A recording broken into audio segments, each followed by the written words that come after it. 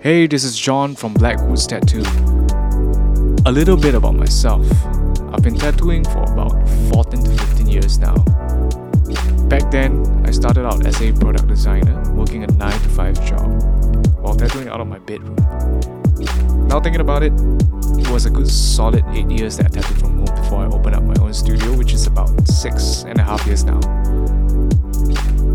To me, tattoos are like milestones. They all tell the story. I like it especially when it's deep and meaningful to its owner. This podcast is about the stories behind my clients' tattoos and their experiences with events and life itself.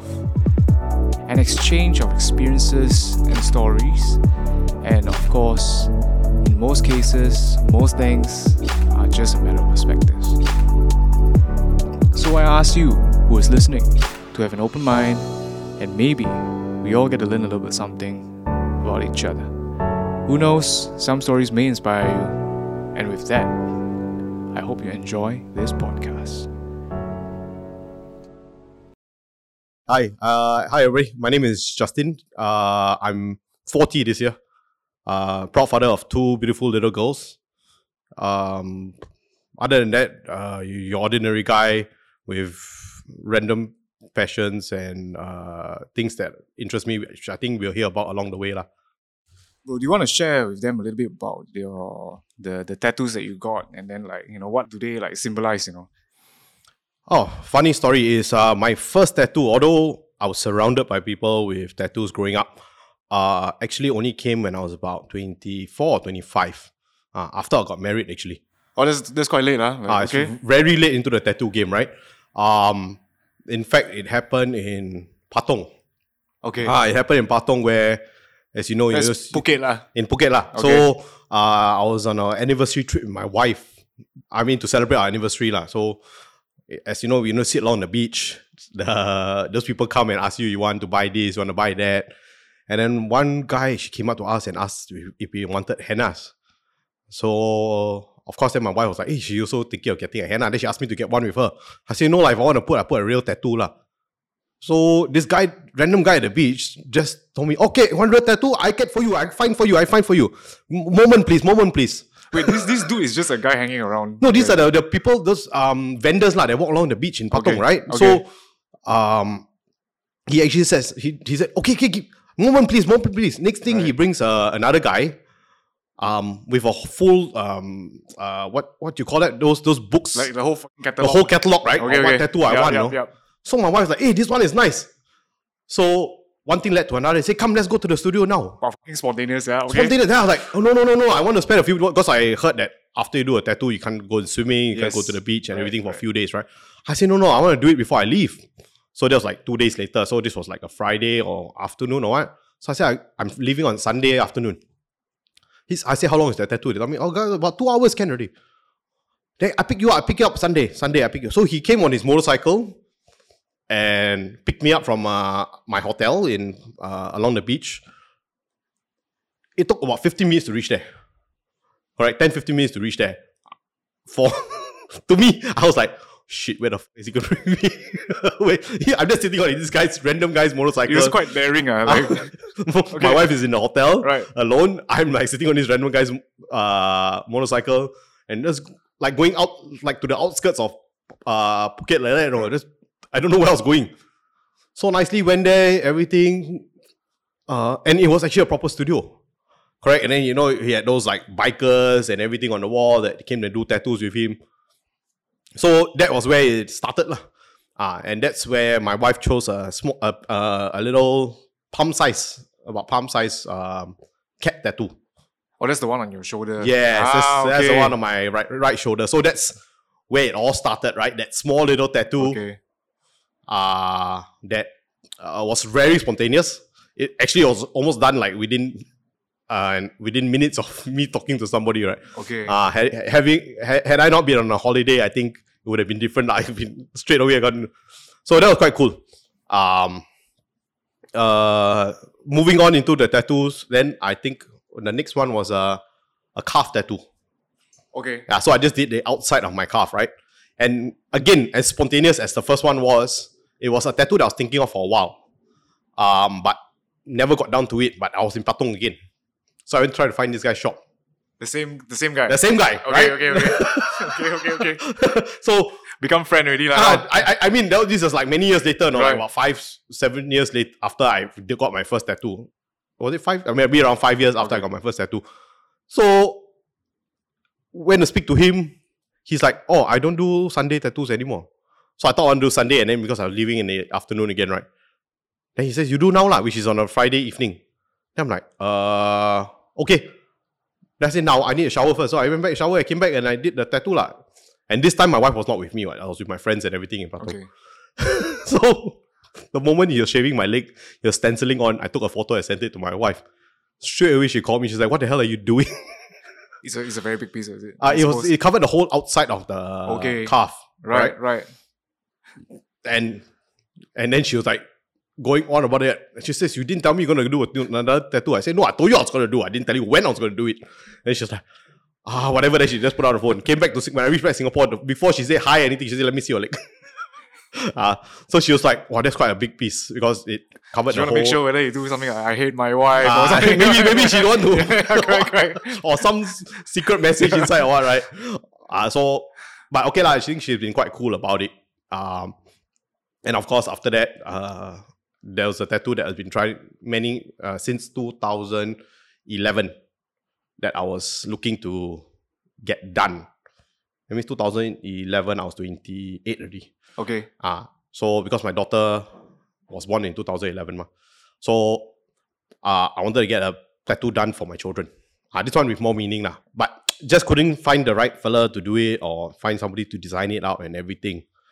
So I had a few good friends, of course lah. My friends all covered with tattoos, right? So I asked him, "Hey, got any tattoo artists to recommend?" I just want to get it done because now my second daughter is born. I would like something meaningful for them lah. Right. So this is probably about 2014, 2015 already. Okay. My second daughter is about 2-3 years old already by Okay. then. So that's when I did my chest piece. Right. So I did a left chest with a wolf and everything designed by Clyde.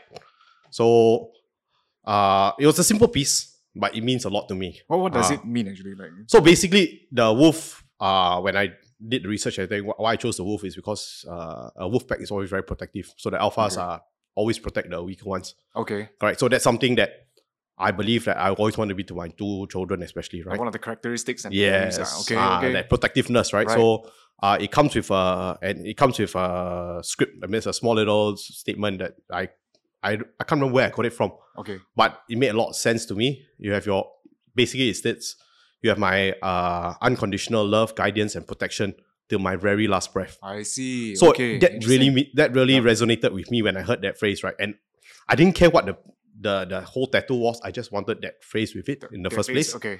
That's when that tattoo came to mind in 2011 when my first daughter was born. And it found a place when I spoke to Clyde and he came up to push up the idea of the wolf and everything. And I just got it done.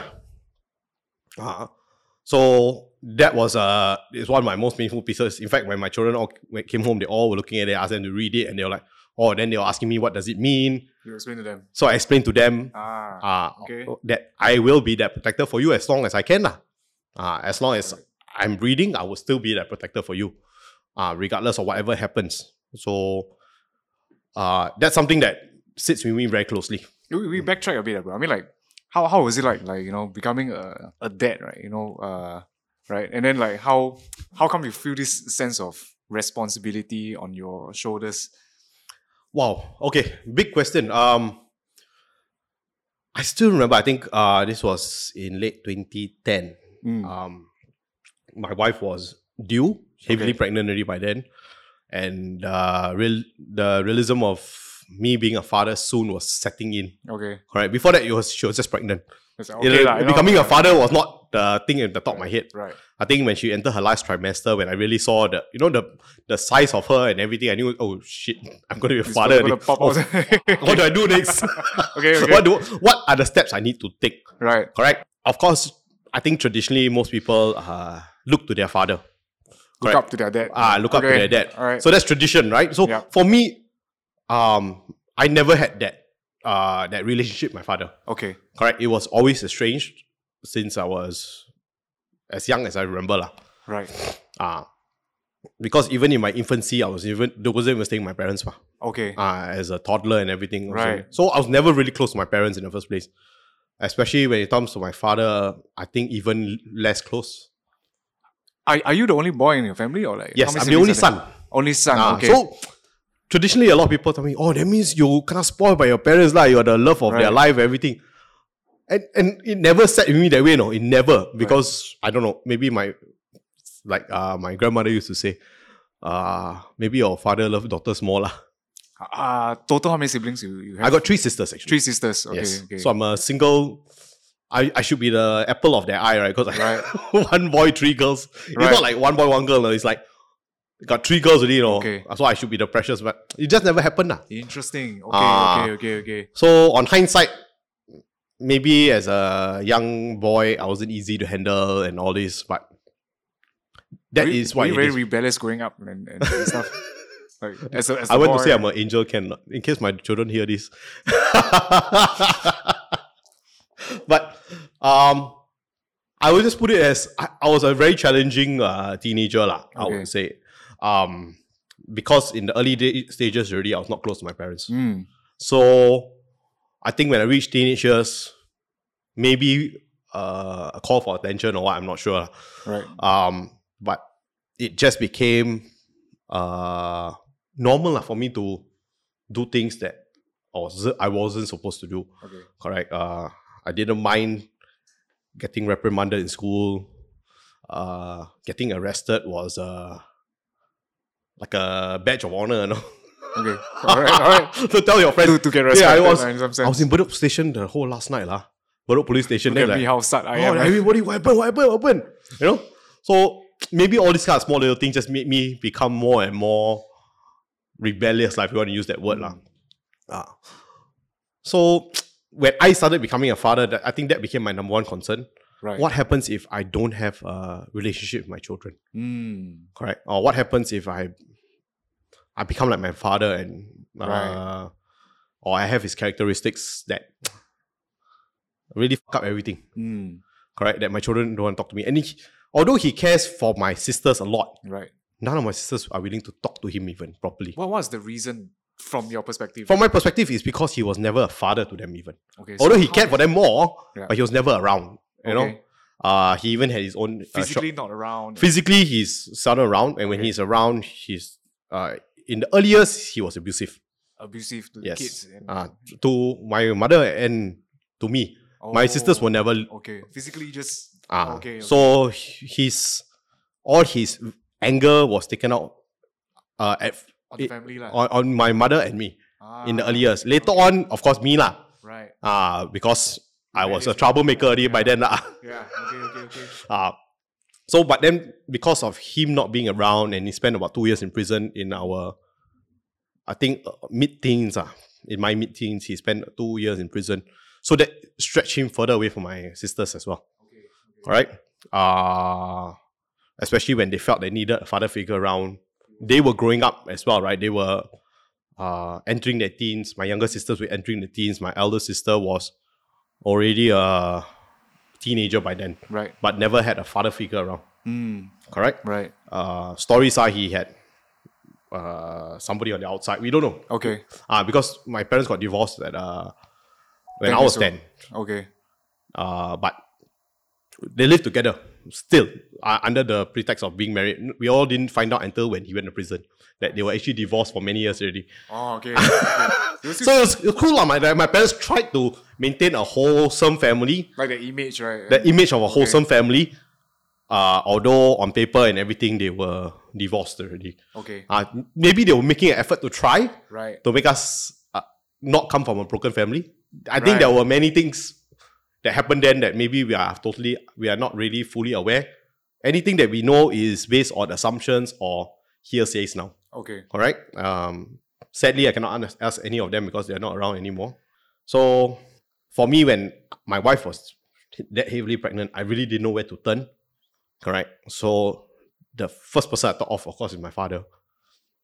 So nicely, I called him randomly one day. And that's from a son that doesn't talk to his father, right? At all, yeah. So I said, hey, when you're free for coffee. Right. He's like, what is this about? I say, no, I just want to ask you out for a coffee. So I called him, and he told me, oh, you meet me at this coffee shop. One random coffee shop in Ang Mo Kio. So later on, realizing that, that was the coffee shop he sat at. Okay. That's where his kaki all sit, right? All right. So I was invited to his coffee shop. Okay. All right. So when I sat down, he says, hey, you want a beer or not? I was like, no, I'm riding my motorcycle. I don't want to drink. I just here to have a coffee. Okay, I drink, you can, I drink, okay, then you drink. So the first question after that, when he asked me, really stuck with me. And I think it's also the way that he asked me. He said, so what is this about? What do you need from me? Like straight up to the point. Straight up to my point. What do you want? What do you want? Why are you here? Okay. Like, it sounded like, we don't talk. Why are you looking for me now? Do you need something from me? Okay. Right? That's the image I got. Right. Or that's the impression I got when he said that. Right. So it was really disheartening to hear that first phrase from my father, right? Right, definitely. But the next thing I said to him was, I'm becoming a father soon, and I realized I've never sat down and talked to you. I never had a good conversation with you. He stared at me blank for about a minute, and he just said, that is true. All right? Because the only conversations that we had growing up was, at least the ones that I remember as to be a proper conversation that lasted more than 5 minutes, was when he was in prison. Okay. And when nobody wanted to visit him that week, because it's an alternate week, right? So I will go. Okay. So I always played a reserve player when visiting my father, because I not really got nothing with him. So if my grandmother or my aunties or his friends want to visit, then I will let them go. If not, if nobody goes, if that weekend nobody wants to go, then I will try to go. So those were the only times that I spoke to him, and it was always about, hey, how's your sister? How's your mother? How's everything? It was never about how are we doing, it's never a conversation between a father and son. Okay, understand. So at 28 was the first time I sat with my father and had a conversation over I had coffee, he had his beer, and I think I vaguely remember a conversation as to asking him, what do I look out for to be when I'm being a father? And I think the only takeaway that I got from that conversation was something that he used to tell me when I was young as well. You make your bed, you sleep in it. You what? You make your bed, you sleep in it. Okay. So whether it's going to be a bed of feathers, or pocketed spring, or a bed of nails, that's something that you have to live with. So he's asking you basically to take accountability to whatever situation that you are in. Whatever you got in your life is because you put yourself there. So, and that's something that that he has always, maybe not so nicely said it to me, but you pay for your consequences. Yeah, I mean, you pay for your decisions. You live with your consequences, right? And that's life, lah. If you do good, good comes back. Maybe not in the form that you want, but there will be other forms. But if you are, like, for example, when I was younger, rebellious, so the consequences of it, I had to accept the repercussions, whatever lah, because I chose that path, ma. Right. So interesting. That was me when becoming a father, not knowing what to do next. So I think the only thing I had with myself, although it sounds a bit negative, was, okay, I want to be a father not like my father. So as long as I'm not doing those things, I should be a better father. In my opinion. There are things that you want to change and you don't like about the current state that you want to... Like for example, the lack of showing of love. Okay. Correct? I mean, traditional old Asian parents is... It's always the very stern. Very nonchalant. Okay. All right. Very distant. Okay. Especially to their sons. Maybe they're trying to mold the guys. I don't know lah. Interesting. Okay. I don't know why it's always that way, right? Right. Like, the fathers have always been that. That monster cannot show any emotion or vulnerability. Yes. Okay. Maybe that's the old school way. So, Right. but with me now, and my two kids, I'm proud to say I don't hold back on my emotions with them. Correct? I constantly ask them for hugs and kisses. I give them the hugs and kisses that they need. Although now my eldest one is turning 12. Okay. So she gets a bit like, hey, no, daddy. You better don't kiss me, eh? With that foul mouth. Yeah. She's not a baby anymore, right? Right. But I make sure I don't forget to show that emotions and love to them. Something that I always remember. So I think if there's one takeaway from how my father brought me up is to show love. The opposite of what my father did, right, is to show love. So that's something I spend a lot of time with my children to like cultivate that area, to cultivate that, that I'm not shy to show you my feelings. I think that's actually very interesting because like I think a lot of like times the childhood, right, does affect a bit of like how we perceive things or like grow up, right, and it instills different kind of values, whatever things like that happen. Then yeah, man. Sometimes the values that I instill are the positive. That means they show you positive, you reinforce positive. Right. But it has to agree with you first, right? Like, but sometimes it's the opposite.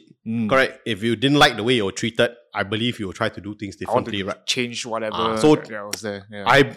I don't want to go into a spray and say, I had a very sad childhood and everything. But I didn't like the way you were raised up. I was raised. Yeah. So I want to try to do things differently with my two children.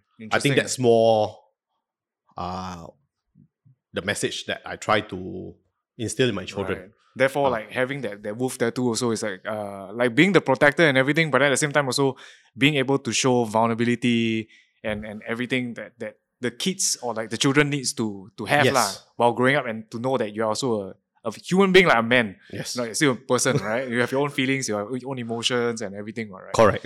I think that's something that I don't want to ever try to hide from them. That emotions. Okay. Correct. That I care for them. I want to always make sure that having two girls as well is a stressful situation for any man. Correct. With all the bloody real wolves, the colourful wolf. Okay. Correct. So I don't want them. You know, they have this the thing they call it the girls with daddy issues. Okay. Then they look for care and love somewhere else. Yep. So I don't want to have that kind of excuse. Okay.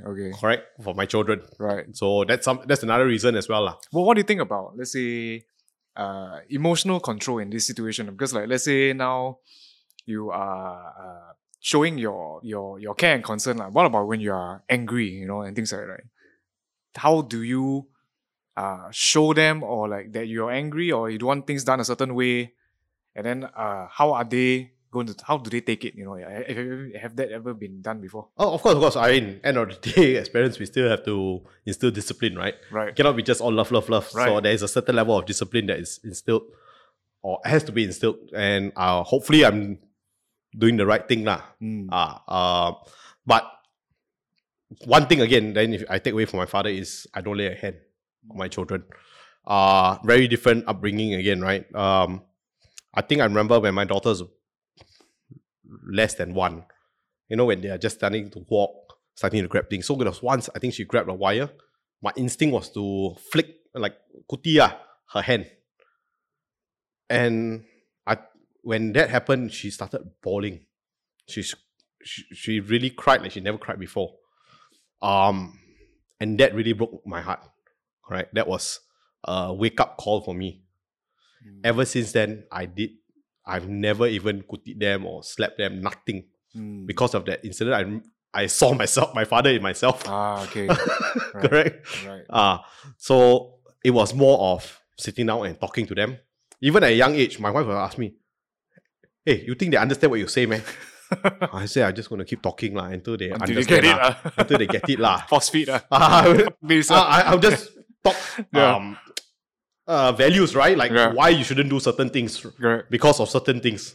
So I still remember a very clear incident. I think my younger girl was about 2 or 3 years old already. My older one was about 5 years old. So I think my younger one, I can't remember what she did, but I lectured her and asked her to sit in the corner and think about it. And then came back, and after that we cleared it up. And that moment, immediately after I spoke to my younger daughter, then she went off, still with tearing in the eye and everything, because she just been scolded by daddy, right? That moment after that, when what I saw my elder daughter did really touched me. Okay. She literally went to her younger sister and said, "You know why Papa did this? Or why Papa scolded you?" And she started explaining exactly how I used to explain to her. Correct? Then I talked to I nudged my wife. I told her, hey, look. It's working. Hey, it's working. Okay. You understand? Right. And this was a 5-year-old telling a 3-year-old, correct? Right. Why certain values need to be upheld. Mm. All right. So generally in my household, I tell them everything else we can discuss. Mm. There are only 2 rules that there will be no negotiations. The first rule is, of course, no lies. Mm. Because we know it takes one to cover another and another. Right. There will be no end to it. I rather you live with the repercussions of the first lie that you're trying to cover up something else, rather than to live with everything. Second thing that I always try to instill is respect. So basic respect must always be there, regardless of the situation. Mutual respect and everything. Okay. So that's the 2 things I tell my children, and everything else, when I talk about anything that happens or something goes wrong, I'll bring it back to these 2. So if it's not about them lying, it's about them not respecting something or somebody, or respecting the household, or respecting their mother or something. It brings back to that. If you do this because kids, you don't, man? Like, let's say they're rude to other kids, they don't have any respect for other kids. Did that ever happen? And then yes, I mean there was an incident of my elder girl was embroiled in some bullying incident. Okay, she was the bully. Yeah. What the? Okay. Yeah, actually, my wife was like, when we first heard about it, my wife talked to me. She said, "Hey, your daughter is part of bullying some students." You know? I said, "Okay, at least." At first, when I heard bullying, I was super concerned, man. So suddenly, I was like, I tell my wife, actually, it's not so bad, man. She's the one. At least she's the one, she's not the one being bullied, one.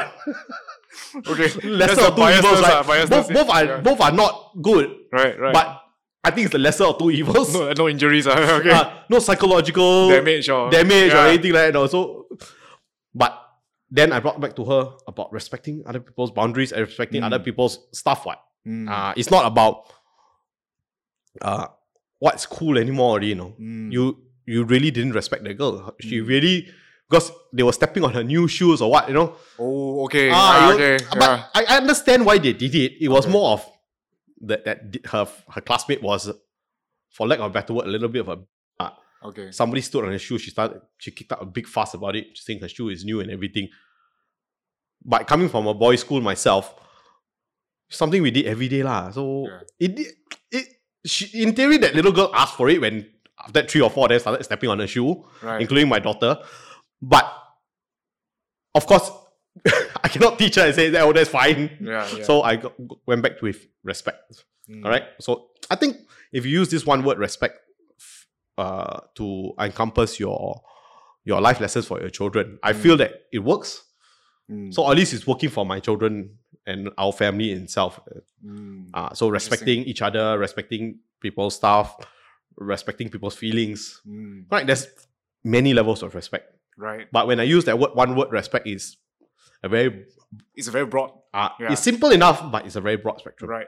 So that's something I discuss with my kids, and I always try to remember these 2 values again. Growing up, right, bro? I mean, like, let's say you didn't have your parents in the picture, lah.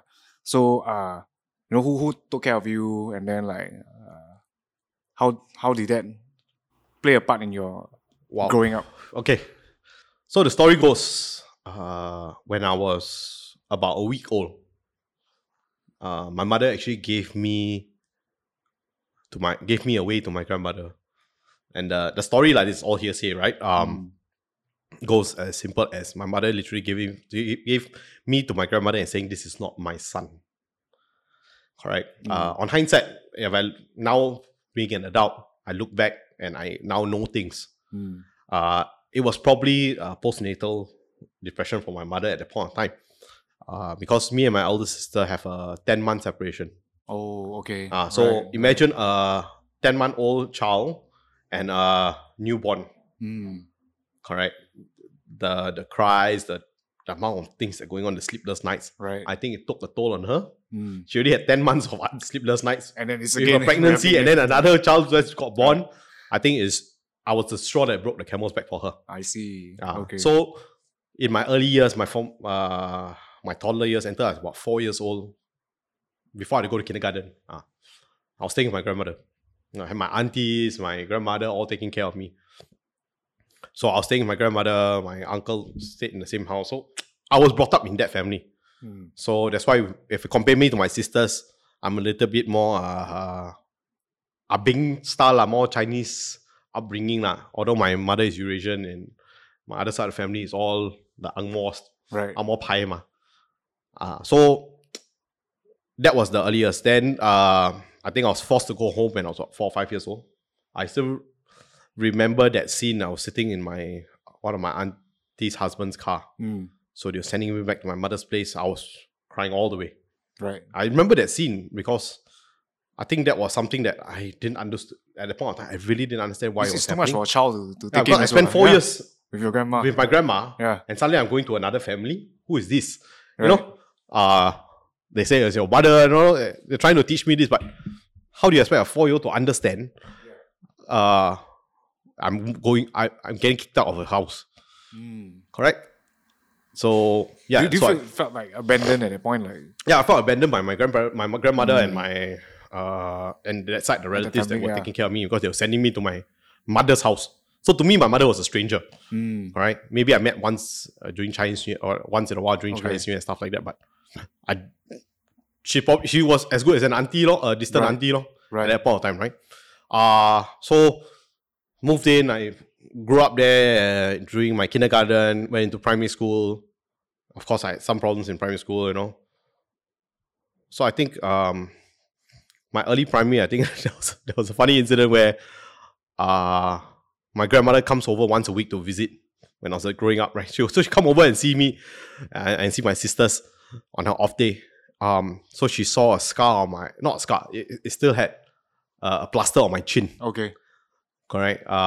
With stitches underneath. Mm. So when she asked me what happened, I said, my mother slapped me and I fell and the whole thing tore and I was bleeding. Right. So my grandmother got into a fit of rage, right? She straight away grabbed me out of the house, brought me back to her house. So the story was, this was probably when I was 7 or 8 years old only. Was that what? Maybe really, even younger. Was that what really happened? Like the. Yeah, my mom slapped me for something. Okay. I'm Okay. I can't remember what what's happened. that, okay. I was rushed to CGH, the old CGH. Right. Because I was bleeding non-stop from the chin. Okay. I had a big gash at the chin. So my grandmother took me to the house. And the story is later on is my mother actually made a police report against my grandmother for kidnapping. Your mother? Oh, okay. Wow. For Okay. kidnapping because my grandmother literally came to the house Just take you and and took me and left. Yeah, okay.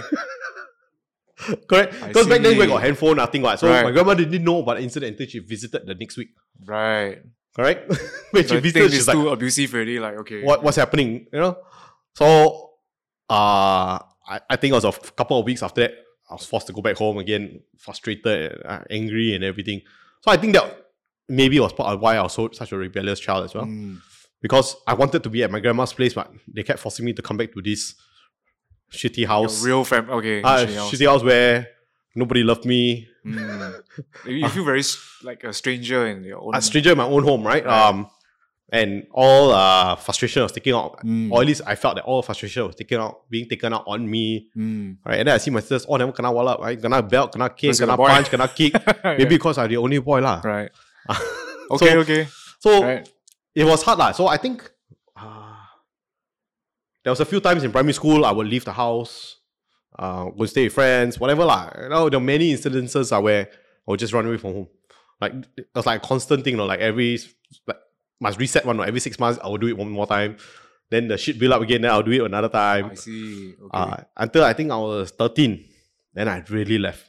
There was one big incident that I really left. And that took me about 3 months before even my grandmother could find me. 3 months. Yeah, because nobody knew where I was. Just MIA. The time, no handphones, nothing, right? Pagers, Yes, right? pager also didn't exist yet. Okay. As in, or at least I didn't have a pager lah. Okay. A 13-year-old pager, I think it was Yeah. a big telecom pager or something. You're getting old, bro. Okay, so yeah. Yeah, so nobody could find me. Then I think I happened to meet one of my aunties randomly because I was staying with friends randomly, or I was living on the streets like at that point of time. Like whoever can take you in, just Yeah, lah, whatever. I spent a few days sleeping at Pasir Ris Beach. Really? Okay. Wow. Last time the old NTUC, now it's known as Downtown East. Okay. So I used to sneak in, take showers there, then go to the NTUC, steal Some food. makan. Then so those chalet goers, I was still clothes. That's how I lived for a good 2-3 months. Then after I made friends, Wow. Okay. like those teenagers hanging out at the beach, right? Then Right. some of them friends. took me under their wing, some older guys. Right. Then about 2-3 months later, then I think I met my auntie randomly somewhere. Said, hey, your grandmother's been looking for you, no? Everything cannot sleep, I forgot about my grandmother. I was just a rebellious teen, right? Right. So I was like, okay, I go and meet her. I go and find her. So I went to her house, met up with her. She told me, you don't go anywhere, you stay here. So I stayed there until I was about 15. 15 or I think about 14, 15, around there. Like a good 2 years, 1 year, 2 years. Yeah. So again, another set of formative years with them, right? Mm. So I only had to go back because I was arrested for some random then needed to be bailed out. Correct. And my grandmother couldn't offer bail. So needed my parents to come down to bail me. That scene was something that sits with me as well. Because I remember when my parents came, my father literally grabbed my mom by the hand and says, leave him inside. Okay. And walked out. So I was kept in lockup for 3 days. Oh, that must have stung really bad. When you knew your parents gave up on you, right? Yeah. Like, they don't want to bail you out, no? Right. Not say pay or fine, no. Just sign a bail for you. Yeah. So just leave him here. Just leave him there, no? Like, the is probably just learning, growing up, like what the I mean, a lot of things that he doesn't know and correct. things like, But right? it is what it is, right? Right. So then I moved back home, and then I think when I was 16, I was kicked out of the house this time. I didn't leave on my own accord. I was asked to leave Parents home. my parents' home. Okay. So that's when I ever since then, that's when I lived on my own already. I see. As in I moved out, I started working. That's why I dropped out of school and everything because of I needed to have income. So I started working full time in the past, and that's. Were you still schooling back then? Or like? I was still schooling. Okay. But I was barely going to school. Okay. Uh, Right. I'll be one of those that people have 20 days absent from school. I have 20 days present in school, kind of. Okay. I see. What tough childhood, bro. Okay. I won't use the word tough lah. It's just different lah. Tough, I mean, I had it's fun, it's not the conventional kind. It's not conventional. Yeah, it's I not use the word not conventional. Yeah. Right? If you want to say I had my fun Yeah. as a teenager. Yeah, experience are very Imagine nice. at 16 you're living by yourself. Yeah, Can you imagine how you have to be strict that- being independent so young, like, I will use the word. I won't use the word independent. I will use the word left alone. were you very angry also growing up as a teen? Like, I think in the early years, yeah lah. Yes, When sir. I've reached around 16, 17, I think I wasn't angry anymore. mm, I was like, hey, this is shook, man. And at that point of time, when I moved back to my grandmother's house, she wasn't staying there already. okay, She was staying with my auntie, so I had the whole house to myself. okay, So I like king like that.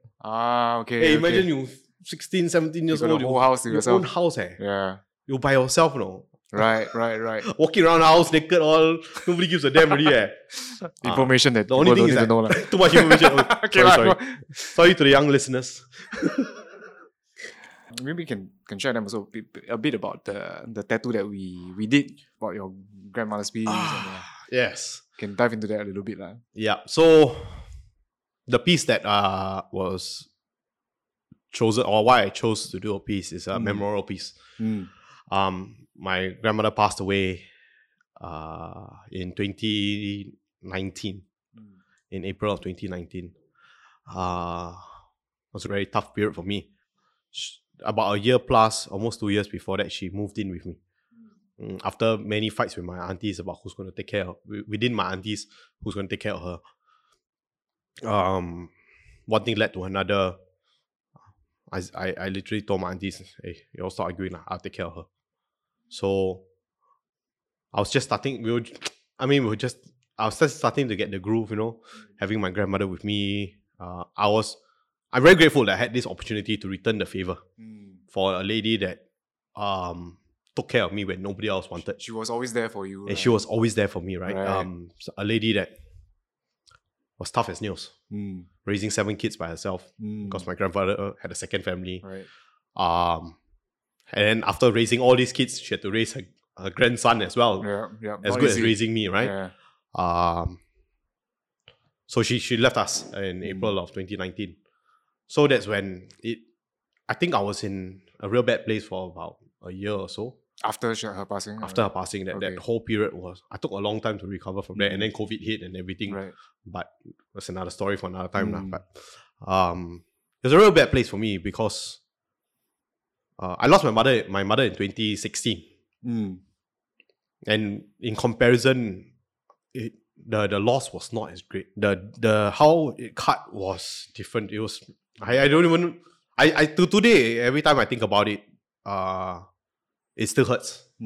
Correct. It's sometimes I look at my sofa because I bought a sofa for her. Right. Which when delivered, she already passed away already. Correct. I still think of her. Okay. But this lady did everything within her power. No complaints. Correct. Taking care of me growing up. She didn't have to. I'm just her grandson. Yeah, It's exactly. my parents' responsibility, not hers. And it's very tiring. I mean, imagine like raising so many kids before you, right? Then now I have to do it again Yes. for another kid. And that's something that I really respect. And that's why even when my cousins came to me during the funeral, they all came to me and says, hey, they call me Justin Koko, my younger cousin. They say thank you for taking care of Amma during this the last couple of years. I say you don't need to thank me. It's my honor. It's really my honor because at least I know I took care of her. I was able to give back something. Right. Correct. Right. Make her, don't put her in a place where people are fighting over or complaining about taking care of her. True. Because she already started having dementia in 2017 already. Okay. 2016, 2017, she had signs of dementia already. So when she was staying with me, her dementia was quite bad. But people my aunties and everybody were angry at her because of her dementia. Okay. Because maybe they don't understand dementia, how it works. So I didn't want her to keep having to stay with these aunties who just always argue about who felt obligated. Obligated, they have no choice. So they're fighting among themselves who's supposed to take care of her. So in fact, my father also made a funny comment that time. My mother is what now? Vagrant, no place to stay. Every week got to change house. Which is painful, right? To see a lady who's taking care of so many of us. She's also helped a lot of my aunties and uncles take care of their children and their infants and everything. So all my cousins were also touched by her. Correct. But at that point of time when she needed us the most, everybody was like pointing at somebody else that to take on the mantle. So it felt good that I was able to be that person and to say that I did it. Correct. Maybe a proud moment. Right. You can give back a bit to the grandma. Yeah. So that was something that really sat with me. And that's why after she left, that was something I thought about that I really wanted to. I won't use the word honor her because I think she wouldn't like my tattoos.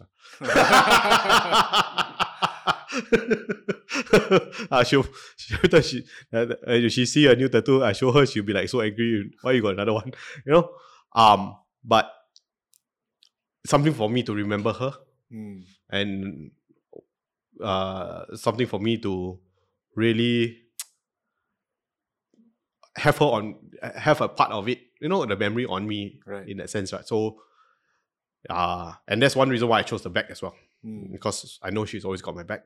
She always had my back. It has been very prominent throughout my whole life, I mean, without her, I say this with all seriousness, without her, I may not be here today. Correct. God knows where I'll be today.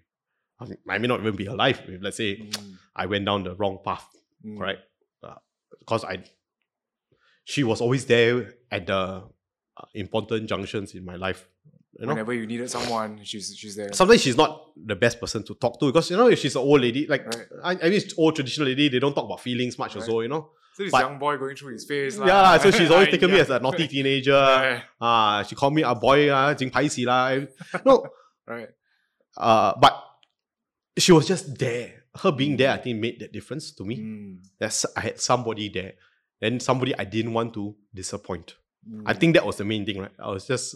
Like keep you in check also. Like somebody I really was afraid to disappoint. Alright. Not to get her approval, but more to, I don't want to let her down because she's put in so much for me. Right, yeah. So that's what I think kept me in check. Like that put limitations on how much shit I'm willing to do.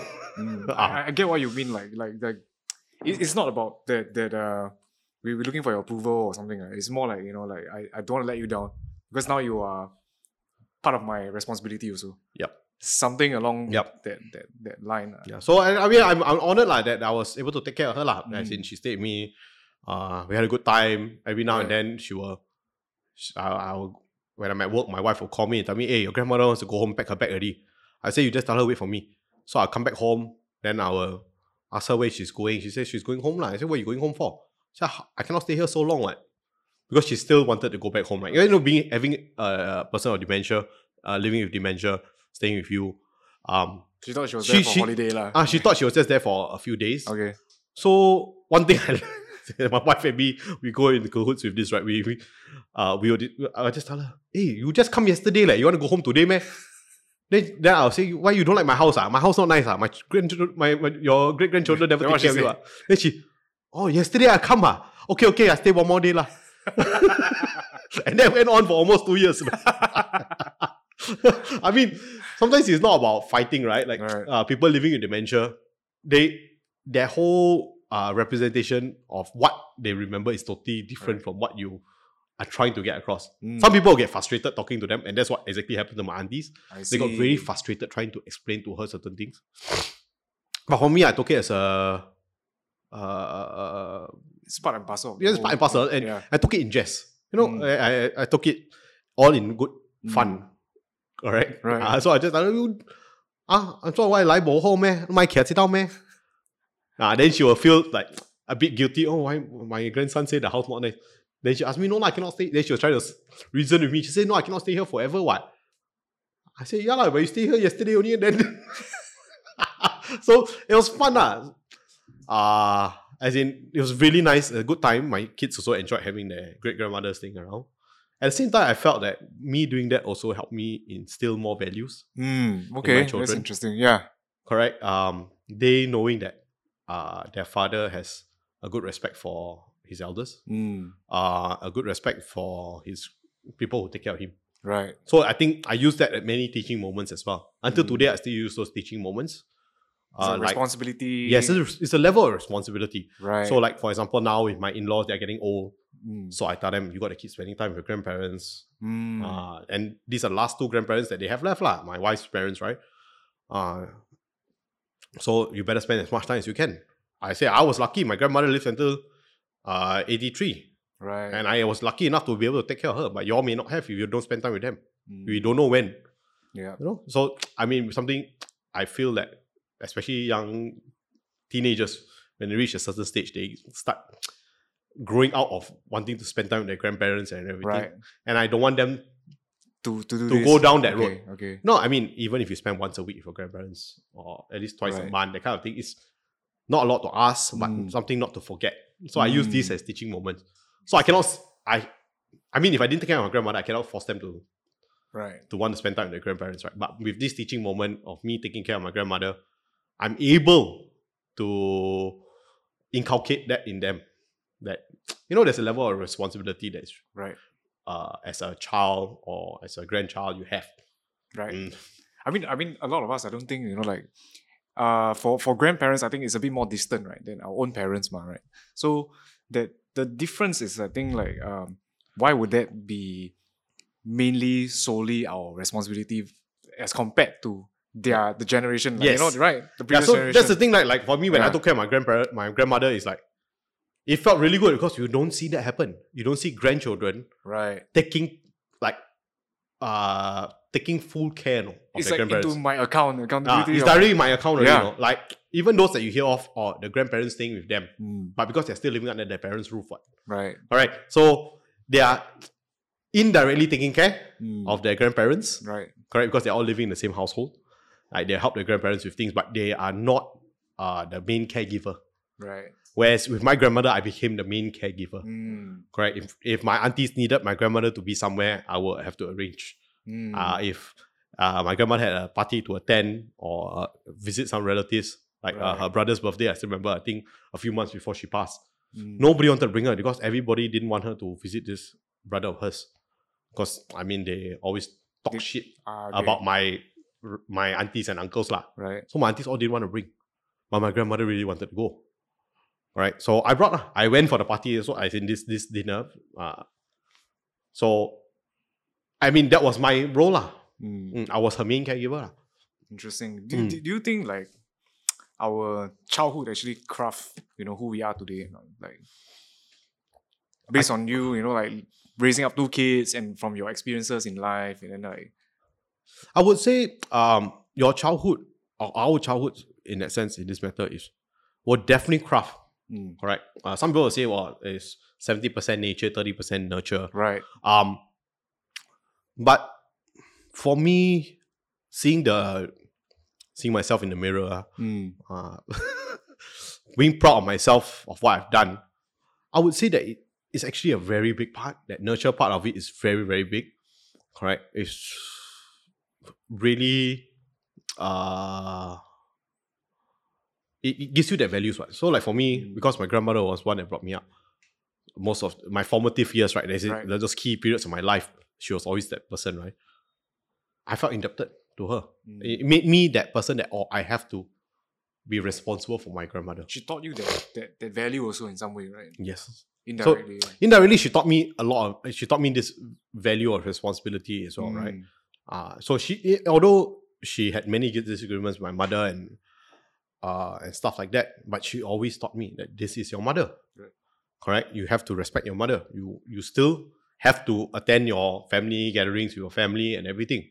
No matter how unhappy you are, you suck it up and you go for it. So she used to have this saying, 做那青菜淡薄. So in English, I think there's no direct translation for that other than like, live life anyhow.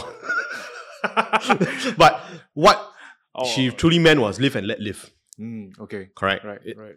You cannot hold on to all your grudges. Mm, So, and I believe I did that as well lah. Even though I wasn't close to my parents, but I've always did what I was required to do with them until they Is it hard for you to forgive, you know, like your parents, you know, in terms of how the way they treat you or treated you before, you know, things like that?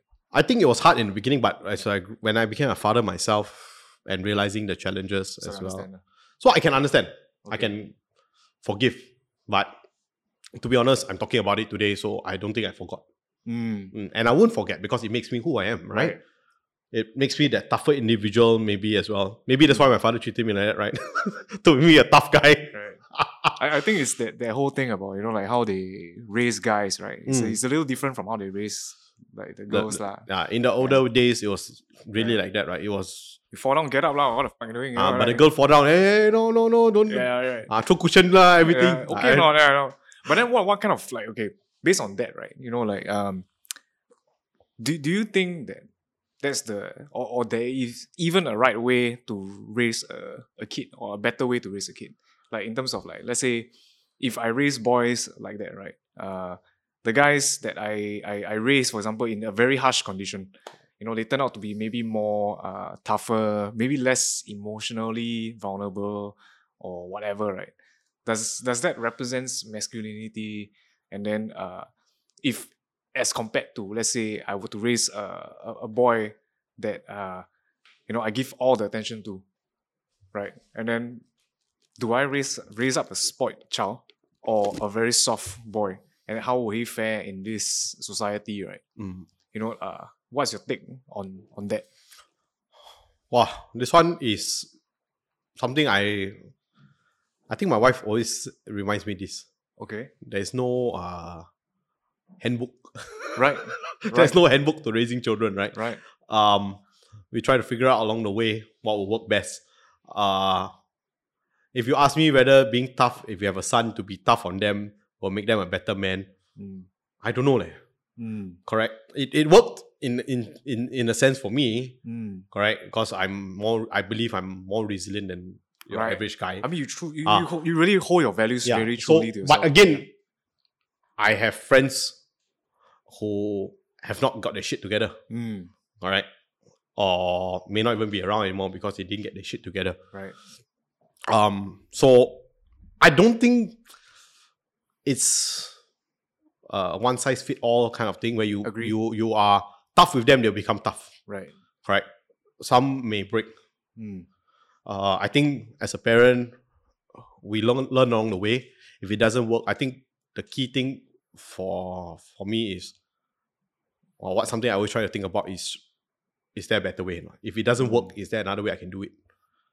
Correct. Okay. I think I'm going to reach a stage soon because my daughter is turning 12. Right. I probably have to find out. I probably have to discover or new try new ways of communicating. Okay. With her. There's something going on now that we hear that there's a conversations with a boy. Okay. According to her, is her friend's crush. Okay. So, but she's talking to the guy on behalf of the girl or something. Okay. So, but I'm just getting really uncomfortable with the whole thing. I don't know what to do with this situation now. But I'm letting my wife talk to enter first to see maybe she can go in with more feminine touch when handling these sensitive issues. Okay. To test see, the ground a bit. to test a bit. No, Okay. I am trying not to step in. Okay. Although I'm dying to. Okay. Although you know, right? Like, okay. I'm dying to step in and say no. Right. Just say no, right? It's just the easiest way, right?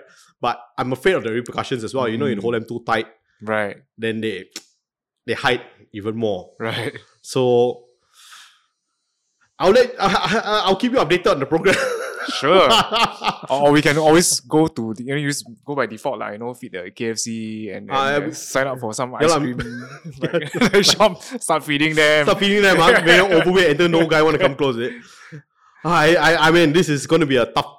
I think the next 3 to 5 years will be a bit challenging. Interesting, it's gonna for be me now. interesting. Next 3 to 5. Now I got a second one coming. As in the second one is 10. So in about 2-3 years time, the level of stress may increase. I probably will see more white hairs on your head. Maybe very soon. Eve got hair. Oh yeah. Don't lose your eyebrows. So, I mean, like, that makes you. Just pray I don't go to prison. So severe. I mean, okay. It's interesting because, like, understanding the psychology, right? Like, is if let's say for a kid, like even the slightest noise, let's say the slightest noise of the let's say the toddler makes some noise and everything, then my attention straight away diverts to her or him, right? And then it's to me, like, what I understand from that is, like, they tend to use that to manipulate in terms of, like, to get your attention, you see.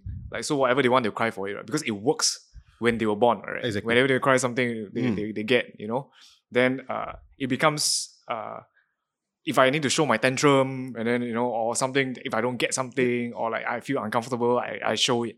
Exactly. To communicate, I think, right? I think that is the early stages of character development, right? What the parent does in that early stages always makes a difference, right? I remember those days where as infants, my children, everybody, like the grandparents, even my wife and everything, when the children cry, they all want to carry. So I made it a point that to remind everybody is no. Stop carrying. No, not at all. Not at all, okay? Not at all. Correct. There were times where I would spend sitting next to the cot and they're crying. Correct. I say, stop.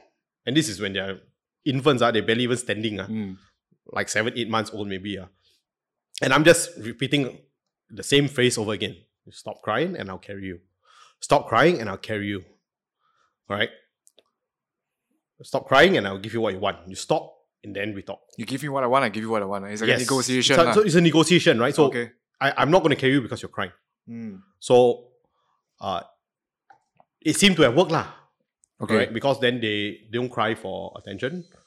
They will come, they will ask, Right. along the way. Like even the small little things, like the old way they carry the baby and put to sleep, they rock and rock and rock Right. the baby to sleep. Every time I see my mother-in-law do that, I say, put the baby down now. So what my method was, put the baby in the cot. I put a chair next to the cot so we are not uncomfortable bending over the cot, right? Just enough for the hand to go in and tap. So, and it worked because then my child can sleep by herself on the bed without being carried, and after you put down, they wake up again. That process, I think some parents may go through. That worked for my children, and I am an advocate for that. I don't believe in rocking just to put the child to sleep. Interesting. Yeah. It's not very tiring. Yeah. For your side also, right? Yeah, for ourselves as well, it got very tiring, right? Yeah. Like if you have nobody else to rock, then how? Then you have to rock. So I always remind my mother-in-law, my father-in-law, stop rocking the baby. How did that turn out, man? After like when they grow older, right? Let's say if they want something, then they don't get, right? How do they react to that?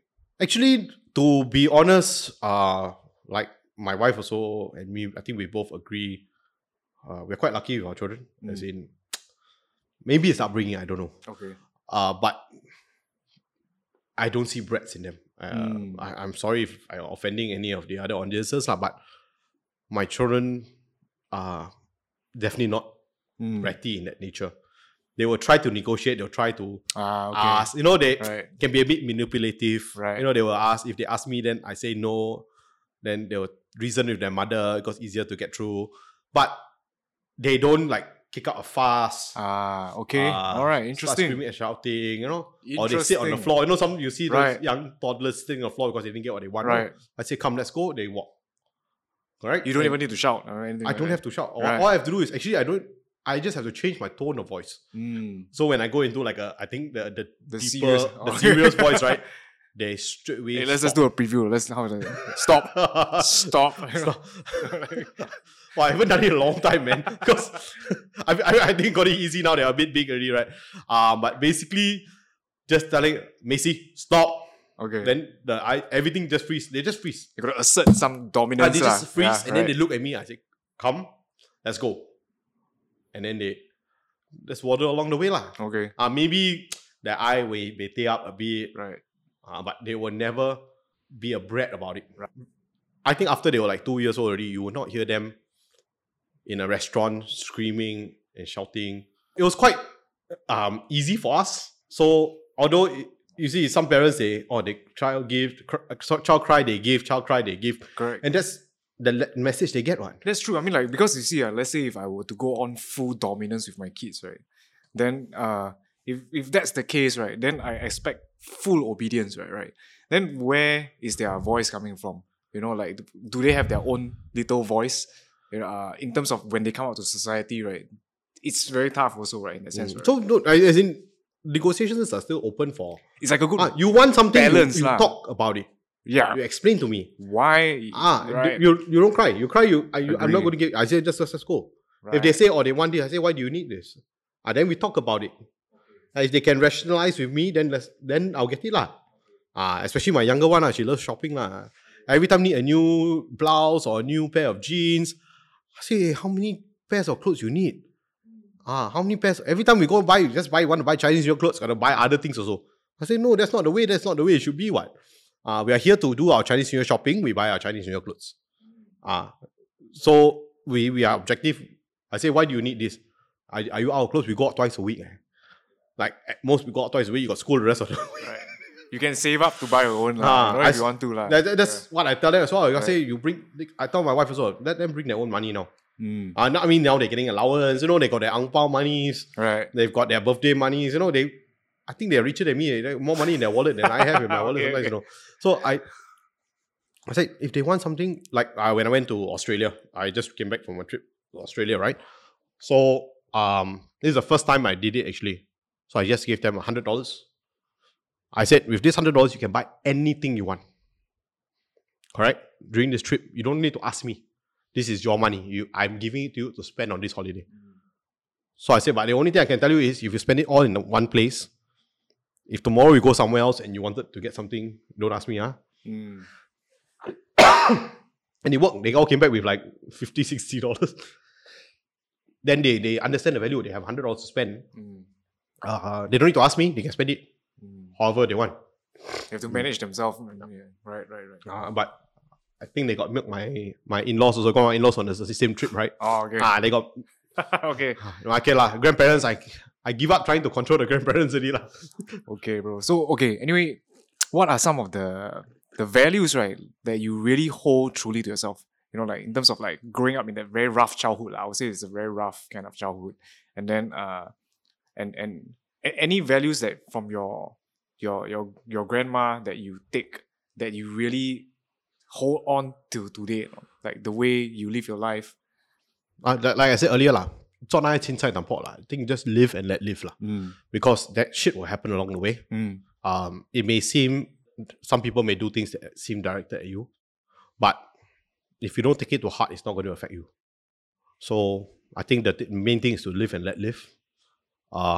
That's why with myself now, I believe my temper has simmered down a lot because I don't let external factors bother me as much. I think the only thing that I foresee happening in the future is things that affect my children. That one I don't know whether I can control. Okay. This is something that still need some... I probably need some work there. Right. Perhaps. Anything that's done personally towards me or said towards me, you don't take it doesn't faze me anymore. Okay.